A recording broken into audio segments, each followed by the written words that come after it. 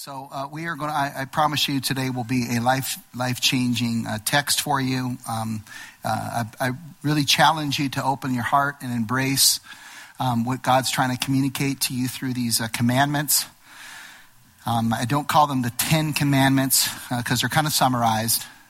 We've sort of slanged them the 10 Commandments. I love the Mel Brooks version where he's got 20 commandments. And he goes, I'd like to present to you. He's playing Moses. And then he drops one of them on the ground and he goes, the 10 Commandments. But literally you can make these the 20 Commandments and just break the paragraphs down even more so. You can make these the 50 Commandments. But they're really summarized there in Exodus 23 through whatever, 17, 18 there. It's got a whole section there that just describes God's giving them some boundaries. And you're going to see that God is much more life-giving. It's not like the Old Testament God is all ticked off and then all of a sudden Christ comes in the New Testament and he's like a totally different character. You're going to see that the redemption of Christ definitely brings a different dynamic to people because there's grace and salvation in a way that they hoped for in the future, but we look in the past and embrace for our present tense and our future. But it's real. It's the same God. Amen? Father, I pray, Lord, that you would open up your scriptures, your text to us, that it would be more than just words on a page. Lord, it would be more than just concepts to remember.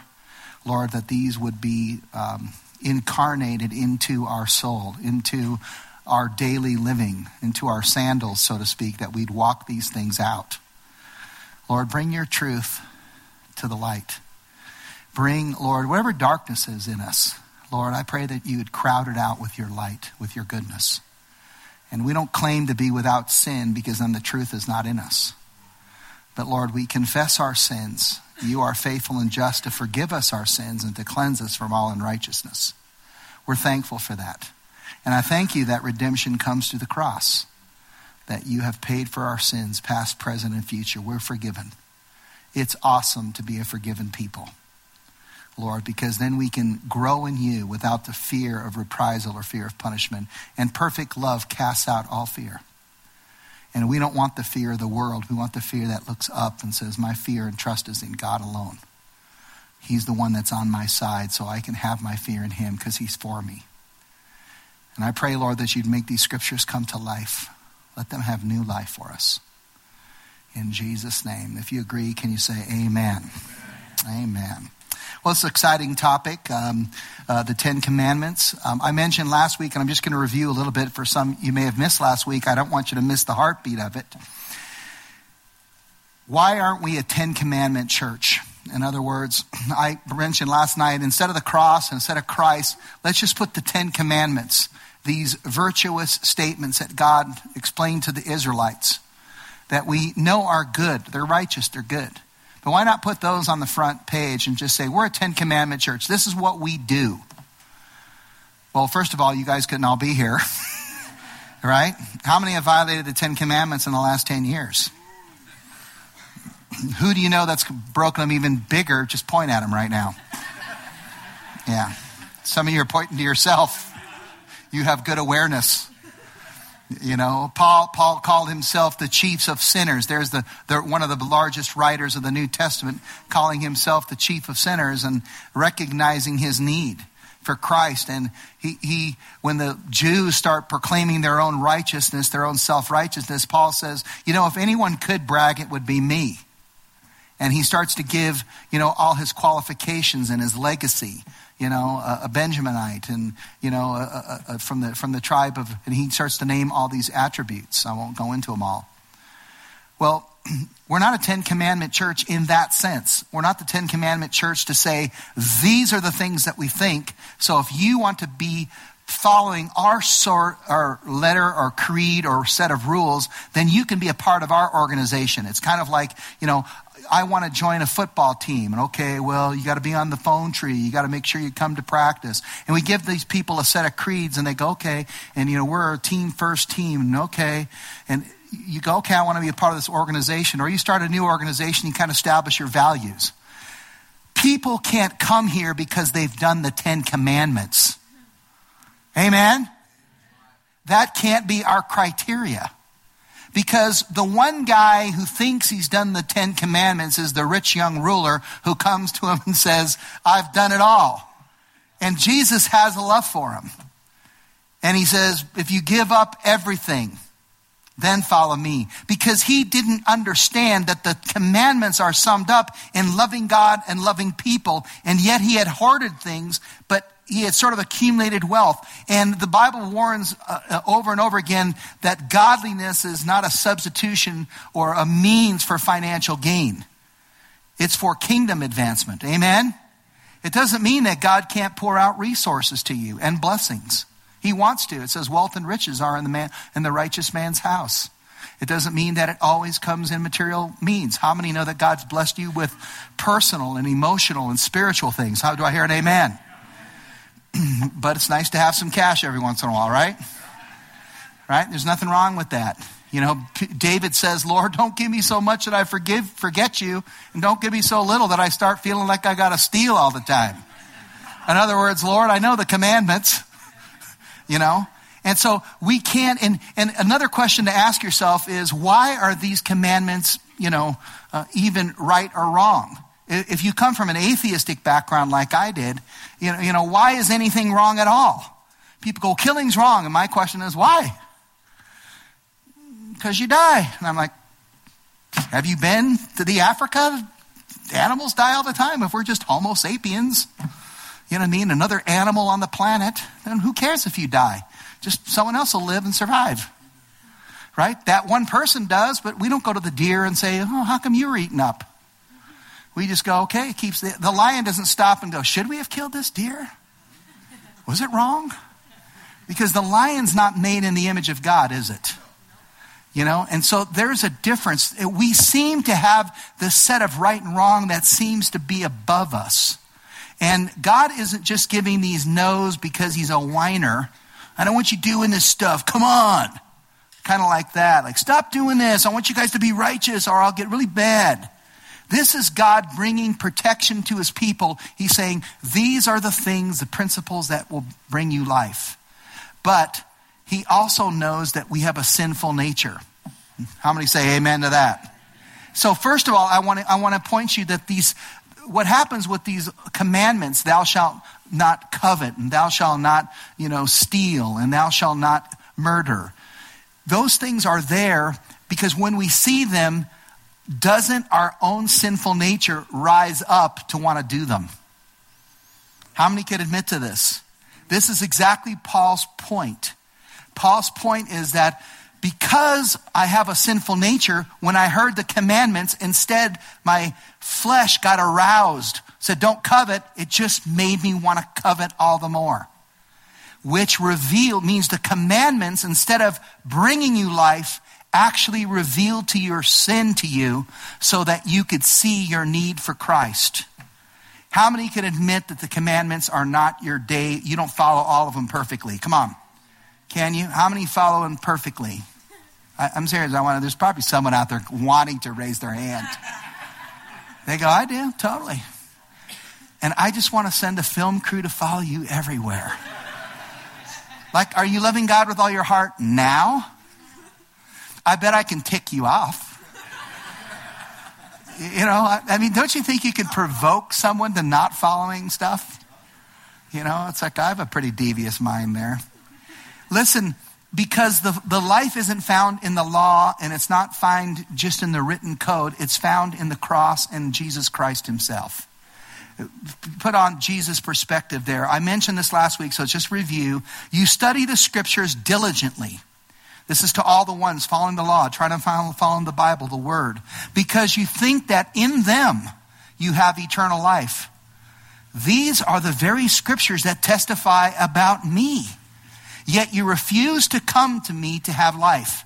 He's talking to these religious leaders. You think that if you read it in a certain way and you got your memorization, that's what's going to fix you, your soul, with these words. But he's saying that it's the Christ who brings you deliverance because that's the only way for your soul to be redeemed. Amen? And then he says, don't think I'll accuse you before the Father. In other words, he's saying, I don't need to come here and say, they're sinners. I'm telling you, Father, he's saying that the law itself, its commandments, that Moses brought, those are the things that accuse you. And the minute you say as a congregation, and that's what they would say to the Israelites, they'd say, have you heard the commands? And Israel would say, yes. And they said, and will you follow them? And they said, yes. And what did they just do? Condemn themselves. And that's what the scripture says. Your very words will condemn you on the last day. How many don't want that? Instead, you want the life of Christ in you. Amen? Listen what Paul says in Paul's perspective. He says, at one time, I lived without understanding the law. But when I learned, can everyone say learned? When I learned the commandment, so that seems like a good thing. You're learning the commandments. What are the commandments? Let me teach my kids. But when I learned the commandment, do not covet, the power of sin sprang to life. And I died. And I gave the example of last week of saying, don't anyone look at that black guitar. In fact, I'll just make it easier. Don't look at this pulpit. Okay? Keep your eyes focused on me, but this is wrong. Okay? Don't even think about it. Don't meditate on it. Don't even glance by it. Keep your eyes focused right here. This is a beautiful face. Right? How many really want to check this out? Right? Because it's the one thing you can't do. And it's not because the commandment to not look at it or don't covet and don't murder and don't steal. It's not that the commandment is sin. What he's saying is because we have a sinful nature, it deceives us and takes the commandment, and instead of following it, it turns it on its heads and it becomes an arousal. Okay? Raise your hand if you understand. That is why we can't be a 10 commandment church. These are the 10 commandments and we all follow them. Come join our church and do what? Follow the 10 commandments. What is everyone going to do who comes to that church? At first, they're going to think for the first week, I think I'm following them. Then after a while, they're going to start sinning. And so they want to stay at the church, but they're still struggling with sin. So what are they going to have to do with their sin? They're going to have to lie. They're going to have to hide it. And that's when you go to church and you go, hey, how's it going? How you doing? Great. Any struggles? No. Doing awesome. Our church ought to be the one where you walk in and you go, how's it going? Sin this week, Wednesday, definitely.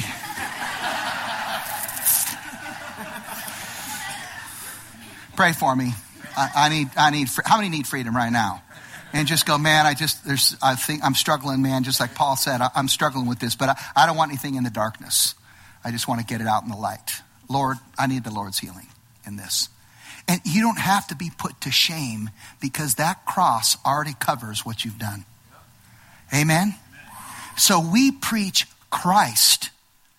Now Christ then lives in us. Paul says we're no longer under the spirit of the law, which brought death. But we're under the spirit of life, which brings grace and goodness and life and godliness and power. Otherwise, Christ died for nothing. It'd be like Christ would have come and said, hey, I'm here. Yeah, really? Yeah, you're the incarnate word? Yes. Oh, I just wanted to tell you guys, yeah, you're the Christ. Yeah, let me do a bunch of miracles. So he'll part water and do all kinds of stuff. And he goes, so what's your message on the Sermon on the Mount? Do the 10 Commandments. And now I'm taking off. Whoever does them, I'll see you in heaven. I'll prepare a room for you. Wouldn't that have been awful? How would the atheists have ever come? Right? How would the losers? I know some of you righteous ones, but what about us losers? How would we have made it? Right? Aren't you glad? He says that's why the Son of Man must be lifted up. He must be lifted up, strung up on the cross. That's why he must overcome the power of sin and death. And that's why he'll reside in us and bring us freedom. And so I put there the nice picture of a cave in Israel. It's not just the stone tablets that you see, it's the tender commandments. Amen? And just one last bit of review here. I showed that this God who makes these commandments is a creative, amazing God. He's the God of creation who made us. Do I hear an amen? It's, look at him with the crayon. He draws us. He has made these unique creatures. These commandments are this list from some ogre. Don't do that, don't do that, and don't do that. You see at the very beginning of Exodus, before he goes into these laws, into these commandments, he says, I want to deliver you. I am the Lord your God who brings you freedom. I've heard your pain and your misery and your burdens. I'm going to set you free. I'm going to forgive your sins and rebellions. How many like that? This is the same God. He made us. He's the God of oceans. He's the God of music. Amen? And I mentioned last week, he's the God of secrets. He's the God who has color. He can make blues and greens and grays and browns. And it's an ocean full of unique creatures. All you have to draw is unique, colorful sea creatures, and you'll see amazing designs. Looks like tat art. You know what I mean? Looks awesome. And you know what? It didn't evolve that way. It was designed in its initial genetic strand. And then the God of animals. Don't you love it? Don't you love it? You got to love the animal. Amen? I was sharing, I don't share this too often, but I got to go, leave that lion on there for a second. I had a fear of lions years ago. Not a fear of actually seeing. I'd go to the zoo and see a lion. It wasn't like I had this, there's a lion, I'm afraid, kind of a fear. But for some reason, I'd have these dreams about lions, and they'd be chasing me down in my dream. And I'd wake up, and I'd wake up and I'd go, man, where did that come from? It was like a lion chasing me. And then later that dream, when I got kids, that dream became, this lions in the house chasing my kids. And then I'd be running as fast as I can, doing everything I could to protect my kids. And then boom, I could see them rushing into my house. And then bam, I'd wake up and I'd look around and I'd go, where are my kids? Where are the lions? And I had this dream for years, off and on, just every couple weeks or every month or so, this dream would come in and I'd go, man, what's this dream? Is it like some deep-seated fear? And the Lord told me one morning, as I was just having my quiet time, I was walking outside just in the street. And he said, you know what? He goes, that fear? Because I started asking, Lord, is it a fear? Is it a personified fear? What is it? And that morning he goes, hey, I'm going to deliver you from that fear that you've been asking me about. And I said, well, how? And he said, just trust me. And it was literally like 3-4 hours later, I was driving in my car and I got a call from a pastor friend of mine. He goes, hey, Eric, how you doing? I go, I'm doing good. He goes, hey, you want to go to Africa with me?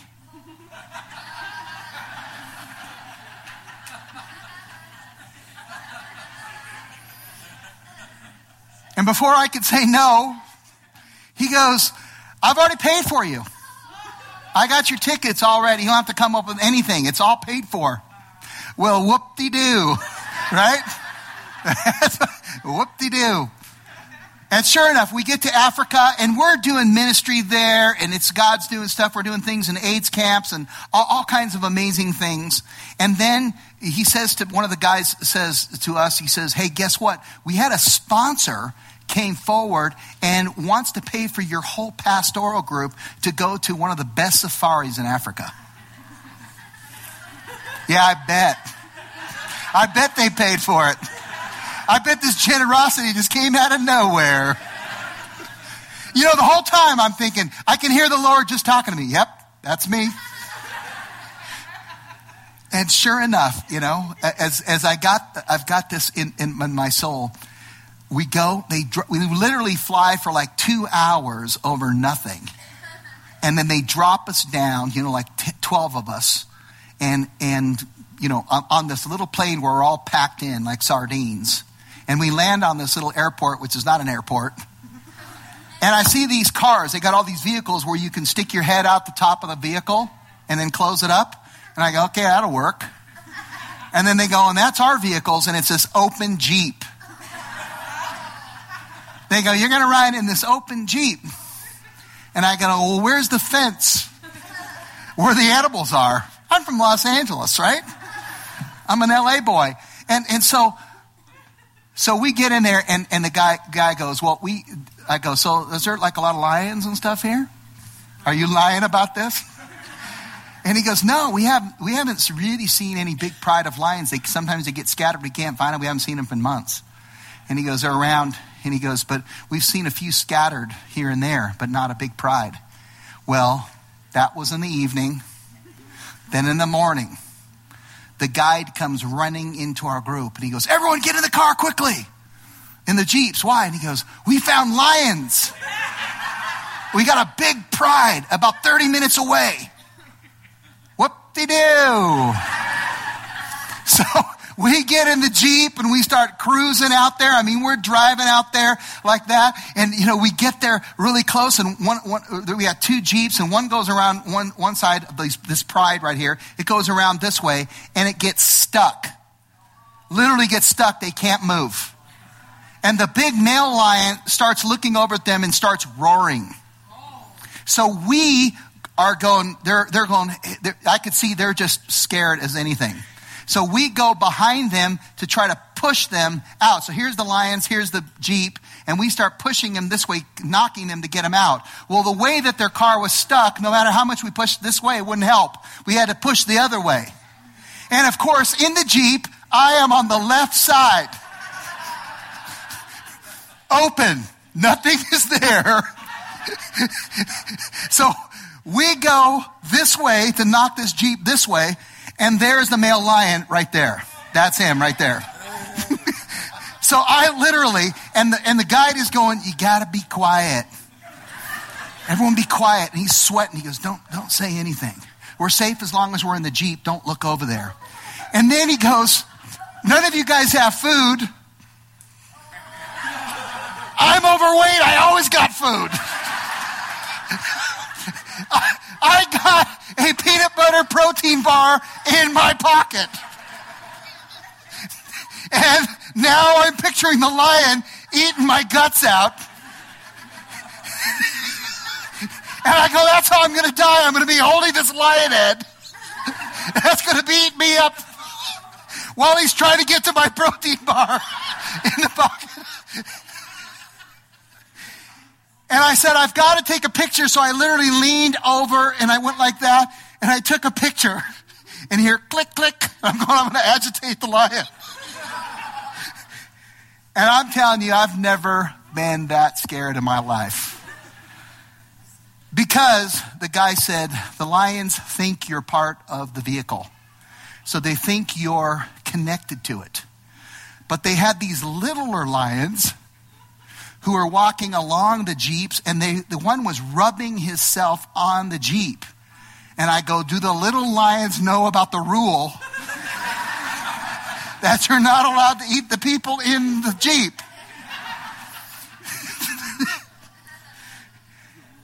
And I'm telling you, what I learned by there is you don't get out of the Jeep. When you get out of the Jeep, you know what happens? You become food immediately. Don't get out of Christ. Don't get out of the life of the church. It is the life in Christ. Amen? There is safety there. Our security is not in the rules. Our security is not in just the commandments, which are great and awesome. Our security is in Christ, the one who is the Christ of the cross. Amen? Listen to these tender commandments. I am your God, the Lord your God. This is his promise. It's summarized. I love you. I've delivered you from Egypt. I've freed you. This is a commandment not that we put on a sign and tell the world. This is a command to people who have experienced the goodness of God. Amen? That's what the commandment's for. He says, don't turn to idols. You know why? Because they don't what? They don't work. And then here's the third one, a really important one. Don't misuse my name. Don't take the name of the Lord in vain. The name of the Lord has so much life and power. It is the one true name by which we must be saved. It is the glorious name of the Almighty God, who is wonderful, who is everlasting, who is eternal, who is omniscient. You know, he's the intimate God. He represents all things that are life and good and godliness. That name, don't waste that name for anything stupid. Amen? It's a waste of time. Let's look at Jesus. I've already read this, but what is the greatest commandment in the law? Jesus says, love the Lord your God with all your heart and mind and with all your soul and with all your heart and with all your soul and all your mind. This is the first and greatest commandment, and the second is like it. Love your neighbor as yourself. Do I hear an amen? These commandments are rooted in love. The commandment, you shall not commit adultery, you shall not murder, you shall not steal, you shall not covet, and whatever other command there may be are summed up in this one commandment. If you want to know why you shouldn't steal, it's because of the love for your neighbor. That's why you don't need to covet his goods, his wife, his business, whatever else they have. You don't need to covet it. Because, first of all, your love for God makes you secure in what God is going to provide for you. And two, you love your neighbor as yourself. Amen? That's why you don't do it. That's why they're here. So let's go to the first one from last week. I'm just going to repeat it. I am the Lord your God. God spoke these words. Who brought you out of Egypt, out of the land of slavery. This is a commandment that says, I brought you out. I set you free. I'm the one who did it. Understand, I'm the one who brings life. I'm the one who brings goodness. Turn to me. How many say amen? How many love this commandment? And you're wondering, does God just want me to love him? Trust me. He's already loving you. Amen? Then the second one, you shall have no other gods before me. In other words, nothing can be in the place of God. He must be in God in every area of my life. I'm not talking about a control, like I need to be under some religious rules. I'm saying allow God into your thought life. Allow God into the way that you do relationships. Allow God to be in your discouragement so that he can help build you up. Let God be in your battles so that he can battle before you. And then he says, you shall not make for yourself. In other words, fashion an idol where something really doesn't have an idolatry to you, but all of a sudden you turn it into. Maybe it's sports. I love sports. And I love watching football and all different kinds of sports. But it cannot be an idol where I look at the Lombardi Trophy and I go, that's the epitome of all success. No, it's not. It's a trinket to show you that you beat everybody. Right? Like the close Super Bowl we just had.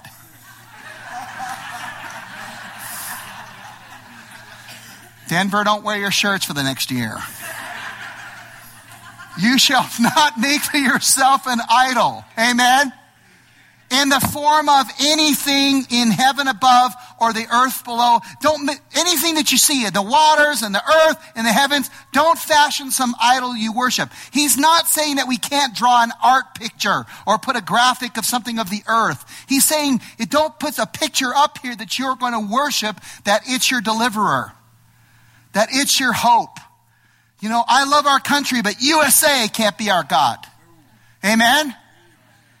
But we can be loyal to our country. We can admire our nation. We can be supporters of our nation. We can go to war for our nation. But it has to be because unto the Lord. Amen? So he says in Psalm 96:4, he says, all the gods of the nations are idols, but it is the Lord who made the heavens. Every area. David cries out, Lord, where can I flee from your spirit? Wherever I go, to the depths, to the heights, you are there. God is God in every way. God is available to you in every way. Amen?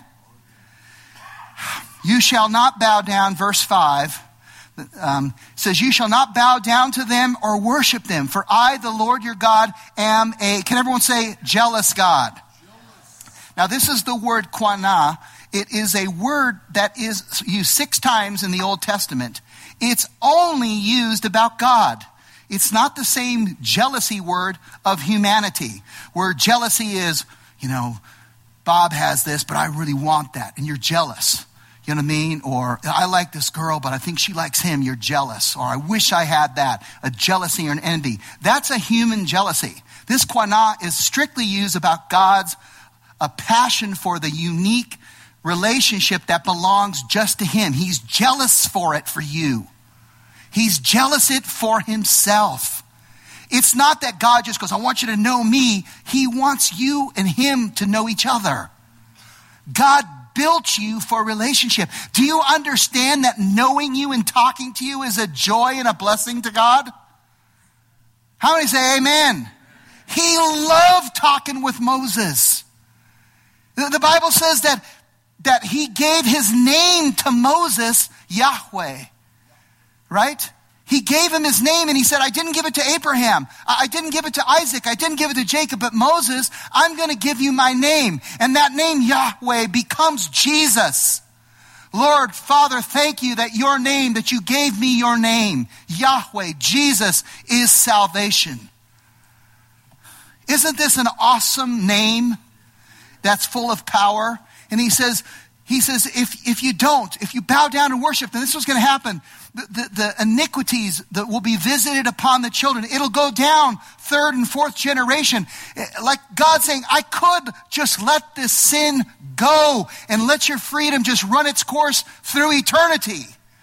But I'm going to let it go to the third, the fourth generation. And then no matter if you keep hating me, if you keep not wanting to stop it, the fourth generation, I'll wipe that one clean and start over.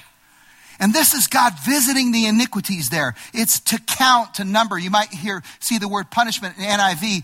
Punishment is just seeing the consequences and its appointment. If we start to turn to evil and we just pursue it with a hatred toward God, we will see consequences. Right? It's like saying oxygen is the one thing you need to live. You go, I'm not going to breathe oxygen. What are you going to breathe? Dog do. You know? But does it ruin your lungs? I don't know. Well, after a while, you're going, why are you coughing all the time? Why is your face brown? You know? It's because of the fact that you've been living not unto God. Amen? I don't know if that was chorus, but if it was chorus, I apologize. He is the Lord our God. His judgments on all the earth. He remembers his covenant forever, the promises he made for 1,000 generations. Listen how he finishes in verse 5.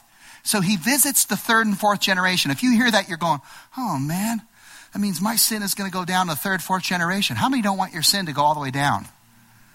Listen, this is why he answers this. But showing love. This is a love that has mercy. It comes from it's basically the attributes of God. To 1,000 generations of those who love me and keep my commandments. Listen, do you know how we enter into that promise? By embracing Christ, because he loved the Father and kept all his commandments. When we become in Christ, those promises enter into our souls and go to 1,000 generations. How many say amen? This is why he says there's no condemnation for those in Christ in Romans 8. And he says, we know that in all things God works for the good of those who love him. Who are those, comma? For those who are called according to his purpose. Right? And those whom God foreknew, he also predestined. And those he predestined, he called. And those that he called, he justified. And those who he justified, he glorified. And who will bring a charge against those whom God has chosen? Neither height nor depth nor angel, anything will separate us from the love of God in Christ. How many say amen? Amen. These are the promises of God right in there. And then number 3, and I'll finish with this one. You shall not misuse the name of the Lord your God. I can't think of the last movie, whether it was PG, it didn't really matter what the rating was, that didn't all of a sudden throw the name of Jesus Christ. How many times do we hear the name of Jesus Christ? I think sometimes the atheist uses the word Jesus Christ more than the Christian. Don't you think? It's like, why don't they use the word like Bob McGillicuddy? I mean, Jesus doesn't mean anything. Why Jesus Christ? You know, why pick on Mary with the son of, because she wasn't married to Joseph? You know, why is that one such a common phrase? Or, gee, darn it. As if God is the one who's the damner. Isn't God the grace and the life giver? But why, to the atheist or to the non-Christian, is that even important? Because it's not a curse that is mental. It's from spiritual. And that's why when you get mad, you go, oh, and they'll say, Jesus Christ, and then they'll say something. And then this is how you misuse the name. Can everyone say Jesus Christ? Now say, he's going to take care of things. Isn't that a better saying? That's not misusing the name. But if you say, Jesus Christ, I can't believe what's happening, why don't you say, Jesus Christ, he knows exactly what's happening. Amen? Instead of saying, God darn it, say, man darned it. And I darned it. God fix it. Amen? And Jesus Christ, the King of Kings, will help out. Amen? Listen, nuclear power is an amazing force. Those of you who are familiar with World War II know that the Enola Gay plane rose up and then dropped bombs on Nagasaki and Hiroshima. And it was basically a ploy, and I'm not going to get into the virtue or non-virtue of it, but it was a ploy to end. They thought even though a lot of people would be destroyed, it would hinder a lot of other bloodshed, because it would limit with how far the battle would go, and it would cause the Japanese at that time to surrender. And we're allies with the Japanese now, but at the time they were allied with Hitler, Germany, and Italy, and other things. So you have on one side a destructive force. If you've ever seen the pictures of the aftermath of Hiroshima, you have that one guy who's got no face left, but he's just got these little fake eyes, and he's totally destroyed. He just died recently. And then you have not only did the destruction come, but those who escaped the initial destruction were cancerous all over because it changed the function of the cell. It brought deterioration. It's a misuse of the power in the sense of destructive power is harmful. You could say it was necessary at that point, and it was the natural consequences of evading us through Pearl Harbor. But you can say it is force that is destructive. How many would agree with that? Listen, that force also makes a battleship and a aircraft carrier drive for 12 to 15 years with no refueling. A nuclear power can run a city. And this is just human discoverings, the power within the uranium. What about God's name? Do you know how powerful it is? Do you know that this name is on your behalf? That God has extended his very life to bring you answers and power and authority, which has all been given to him on your behalf in the name of Jesus.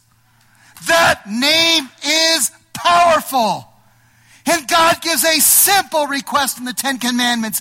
Don't misuse it. This is life. So we don't diminish the name of Jesus. We lift up the name of Jesus. Not in some disassociated way with people where we just start going, Jesus. I'm talking about understanding its power, its source of life. Listen, it's precious. Exodus 34:5. Then the Lord came down. He comes to Moses and stood there with them because Moses had been talking with him. And he goes, listen, I'm going to proclaim my name to you. And he goes to Moses and proclaims his name, Yahweh. And he passes in front of Moses, proclaiming the Yahweh, the Yahweh. Imagine God saying, I want to tell you my name. I want you to know who I am. Isn't that awesome? And then he describes him. He says, I'm the compassionate and gracious God. I'm slow to anger. I'm abounding in love and faithfulness. This is God's eHarmony profile. What are you about? I love mountain climbing. I'm always happy. Yeah, I'm sure you are. God's going, trust me. I'm abounding in love. I'm gracious. Trust me. Slow to anger. I'm willing to forgive wickedness and rebellion. How many like this God? Do you want to date him spiritually? This is the promise. He's amazing. It says, Proverbs 34, it says, who's gone up to heaven and come down? Whose hands have gathered up the wind? Who has wrapped up the waters in a cloak? Who has established all the ends of the earth? What is his name? And what is the name of his son? Surely you know. Can everyone say Jesus? Jeremiah says, if I will not mention his word or speak any more in his name, His word is in my heart like a fire shut up in my bones. I'm weary of holding it in. Indeed, I can't. I gotta say it. Can you say Jesus? This is a powerful name. Instead of going, God's messing things up and gee darn it, just say, God bless it. Right? This is, because you understand, don't deny the curse you have in your heart. Recognize it. Just like when I said, do not covet, all of a sudden you want to covet. Instead of turning to the command to try to get you to do all the commands, turn to Christ so that he changes your heart. No longer live under the spirit of the law, but live under the spirit of life, who is Jesus Christ. Do I hear amen? Almost done here. To all, John 1:12, to all who received him, to those who believed in his name. Do you believe in his name? Do you believe in the name of Jesus? To those he gave the right or authority to become children of God. You know, the dollar has a value, and it goes up, but lately it's been going down. It's slowly been going down. And then the euro goes up, and the euro goes down, and the dollar goes up, and the dollar goes down, and the yen goes up, and now we have a Bitcoin that's kind of in there somewhere. It's not real currency, right? And then it's kind of like, okay, can I tell you, the name of the Lord's value never changes. It is unchanging. Whether you are believing it right now or not, he is on your side. His name is a banner held high for your name's sake. He gives you identity in his name. He not only lends you as like a buddy, hey, you want to wear my t-shirt with my name on it? He clothes you in his name. How many say amen? How many say amen? Come on, this is serious. Father, John 17, protect them by the power of your name. Can everyone say your name? And then Jesus says, the name you gave me, so that they may be one as we are one. Protect them, Lord, by this name. Don't misuse the name. Recognize what it is. Peter says, silver and gold I don't have, but what I do have, I give you. In the name of Jesus Christ of Nazareth, walk. Here's a miracle. Here's a blessing. Here is provision. Let me give it to you in the name of Jesus. Proverbs 18:10 says, I'm almost done here. The name of the Lord is a fortified tower. You ever seen that movie, Troy? You know, where they got this big, the columns of Troy are all the way across. It's that strong tower. It's a wall that cannot be penetrated. It says the righteous run to it and are safe. That's why we're righteous in Christ. We're clothed in his righteousness. Amen? It's the most valuable. And then this is the last scripture here. John is documenting Philip's and the disciples' inquiry of Jesus. Who are you? I love it. They've been walking with him for 3 years. And it's kind of like, even John the Baptist was going, ask him. Like, ask him what? Ask him if he's the one that's to come. And one of John's disciples, when John's in prison, he's about to get beheaded. And he's going, tell me what's going on. Are you really the one? It's like, you pointed to me and said, look, the Lamb of God. And he says, tell John that the lame walk, that the blind see, the brokenhearted are healed. Amen? And he says, I am the one. Here you got the same thing. They're asking, are you the one? And Philip goes, just show us God. Show us the Father. Show us something that we can know. And Jesus, imagine Jesus looking you in the eye and he says, don't you know me, Philip? Even after I've been among you a long time? Anyone who has seen me has seen the Father. And he says, if you don't believe me, at least believe in the evidence of the miracles themselves. And then that you see that same revelation happen in a different chapter where he says, who do you think I am, Peter? And he goes, you're the Christ, the Son of the living God. And he tells him to put his hope in them. And then he gives this question, the answer, John 14:13. Believe in me, put your trust in me. And then he says, and I will do whatever you ask in, can everyone say, my name? Can you say his name? So that the Father may be glorified in the Son. The Father in the Son, the fullness of the deity dwelling in him in bodily form.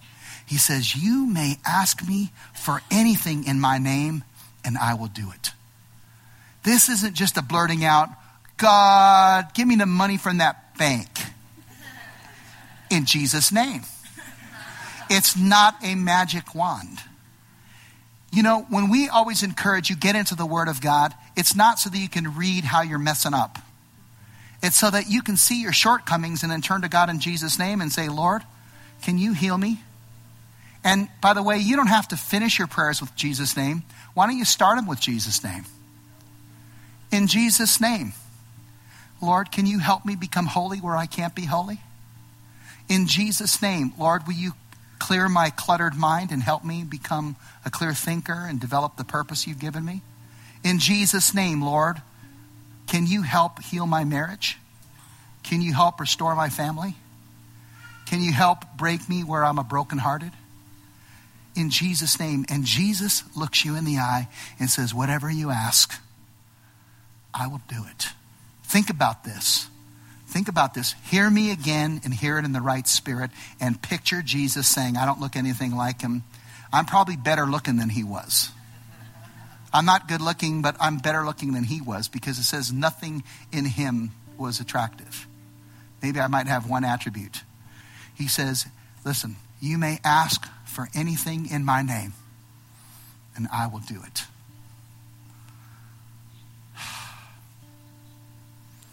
Don't misuse the name of the Lord. The last slide. Can everyone say, I am your God? I just say it. Say, he is my God. Say, I won't turn to idols. And just say, I won't misuse his name. Just say it one more time. Say, he's my God. I'll turn to him and not to idols. I'll use his name because it's been given to me. It's a free gift. It's a blessing. His name is power for you. Why don't you close your eyes? How many got something from the Lord here? Come on. Lord, we praise you because you've touched us, and we recognize that. You are the pure and righteous God. Lord, thank you that you know us inside and out. We don't have to play games with you. Lord, I know that you've done great areas of work in my own holiness. I'm much more holy and righteous than I was before. But having said that, Lord, compared to you, I still fall way short. I thank you that I don't have to lie and pretend like I have no flaws. Because first of all, it would be exactly that, a lie. But I thank you that I can turn to you and that you'll help me wherever I am. Because that's what your salvation does. You give me an irresistible grace, a grace that works in my heart and soul beyond my ability to ask for it. You know what I need even before I ask it, even if I spout off to you many words. And when I cry out, amen.